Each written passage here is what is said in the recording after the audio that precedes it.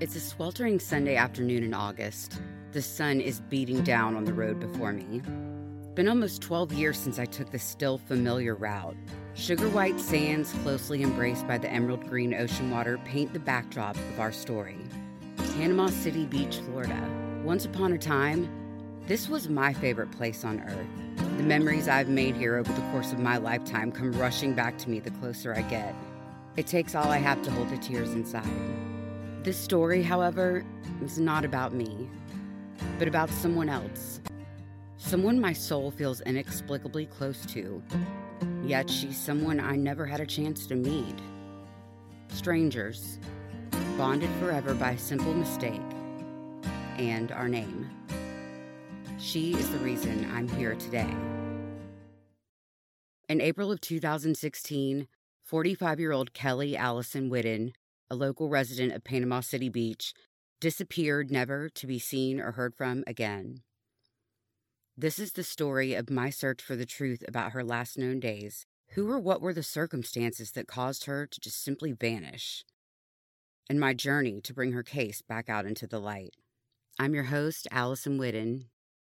You're listening to Mistaken for Missing, Episode 1, Allison with 2 L's. In 2018, a case of online mistaken identity changed my life forever. Kelly Allison Whitten goes by her middle name, Allison, which she spells Allison.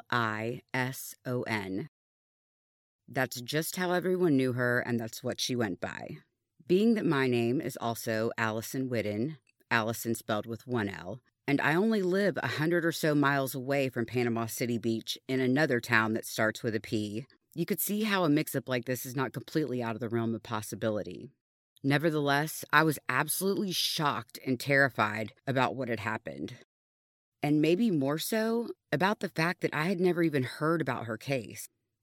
I mean, here we were living so close with the same name and nothing.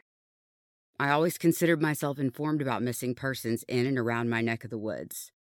The same year she went missing, one of my neighbors and friends vanished under suspicious circumstances. He has never been found. It was then that I officially became mistaken for missing.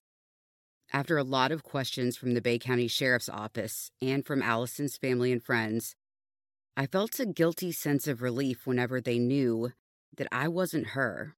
I was never contacted again regarding the mishap, but naturally I wanted to know about what happened to my namesake. Now, it's fair to say that Allison was going through it around the time of her disappearance. For those of you that don't know what that means, it's Southern slang pretty much for dealing with some shitty circumstances or going through some difficult times. Hey, we've all been there. I mean, I know I certainly have. There was one place close by where no matter what or who Allison was struggling with, she felt safe. One person she always had refuge in. That someone is who I have come to see today. As I arrive in Inlet Beach, a small suburb just to the west of Panama City Beach, my heart is literally pounding in my chest. I'm going to meet with Allison's best friend. Her name is Peggy Lynn Miller. She's a crucial part of this story, not only because she loved Allison without fail, but also because she would be the one to report her missing. When I knock on the door, I'm greeted by Peggy, her husband Terrence, and 4 spoiled and very excited dogs. I come bearing a gift, a bottle of Jack Daniels, which I'm hoping will break the ice and make it a little easier to wade back into the emotional water that is this entire situation. I know she's nervous. I am too. It only takes a few minutes before I feel right at home, like I've known them for years.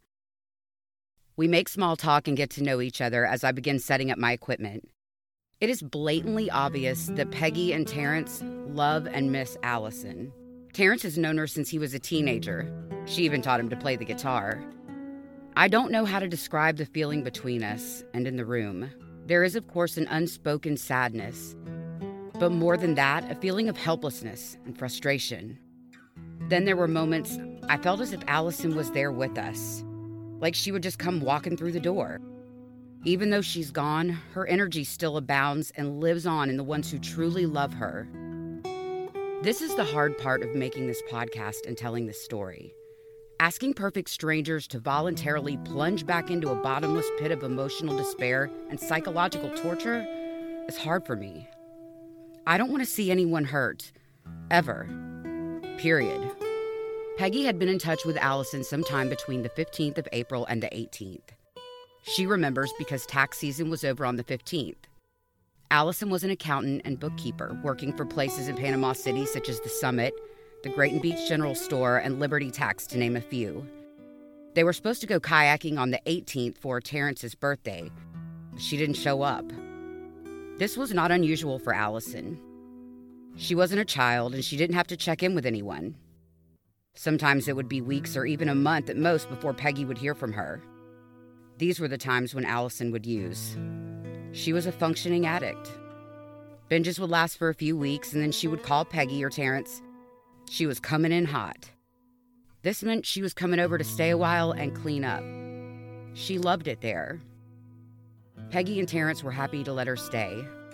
Their home was her safe place, and I can feel why. On May 31st, Peggy got a call from Allison's longtime friend Leslie. Her mom had passed, and she was unable to reach Allison. This was alarming to Peggy. Last she heard, Allison was finishing up tax season and staying with Leslie. Peggy began to call around to Allison's usual group of loving supporters. And believe me, she had people who loved her all over. Alabama, Georgia, some even as far away as California. When no one had seen or heard from her, Peggy knew something was desperately wrong. She could always find her. On top of everything else Allison was dealing with, she was in the process of moving out of the home she shared with her boyfriend in Laguna Beach. The couple had purchased the house in 2014. Things were as good as they could be considering Allison's struggles and the fact that he had worked offshore. His name is William Newman Daly, but he goes by Billy. Here is where the first of the major discrepancies arise. According to Billy, the last time he ever saw Allison was on April 8th at a restaurant called Dat Cajun Place in Panama City off Thomas Drive. The two had words in the restaurant, and apparently Allison lost her shit in front of the whole place. He blamed this on her being high and agitated. After that, he said he never saw her again. Allison left in the truck that he let her drive, a gold 2000 Ford Ranger. She continued, according to him, to move her things out. Meanwhile, Allison was staying between Leslie and Groover's house. Enter Herbert Davis Groover III. Groover was no stranger to law enforcement. He was a trust fund baby with a lot of money and a seemingly endless supply of drugs. Another thing he had was a major infatuation with Allison. It's been told to me that people had seen Groover dangle a baggie in front of Allison just to keep her around. Her interests were not in him. He was a great deal older, and Allison was with Billy. Truth told, Allison was into women, maybe a little more so than men. She had created a war between Billy and Groover. Neither one liked the other, and they all lived within blocks of each other. This brings me to the second issue in the timeline. Groover and his drug dealer both said the last time they saw Allison was the night of the 18th. This is a complete contradiction of what the Bay County Sheriff's Office and Billy have said. On May 31st, Peggy Miller made the hardest call she's ever had to make. She called to report Allison missing. That is 54 days, 7, almost 8 weeks, and just shy of 2 months. What the hell? So why did neither of these two men who supposedly loved her and were so involved in her day-to-day life not call the police to report her missing? Well, that is a darn good question. Now, I don't care how angry I am with someone I love. If you just completely disappear, you don't answer your phone, you don't show up, there's no text, no call, no Facebook, Telegram, Instagram, Twitter, just dead silence, I'm going to kick in doors until I find you and then call the police.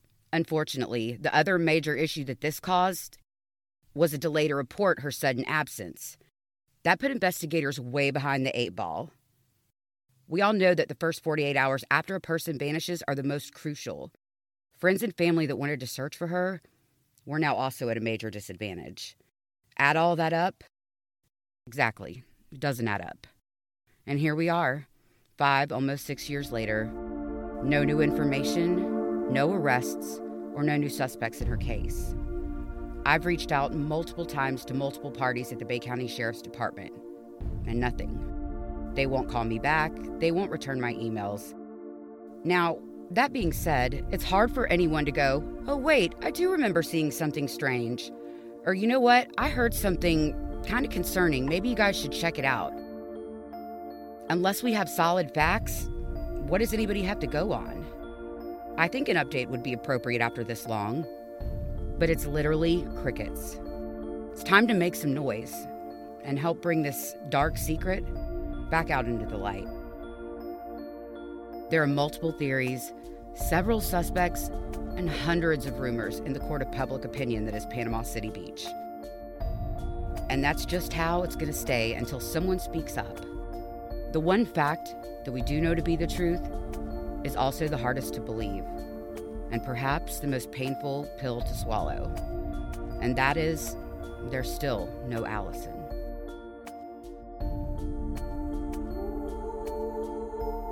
I want to thank you all so much for listening. I am so humbled to be a part of Allison's story.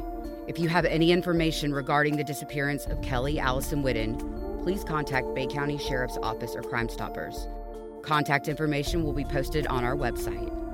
Mistaken for Missing is a weekly podcast available every Wednesday for download wherever you get your podcasts. Don't forget to subscribe, follow, and leave a 5-star review. Follow the story on Facebook or head over to mistakenformissing.com. Until next time, stay safe. This is Allison Whitten, and this has been Mistaken for Missing.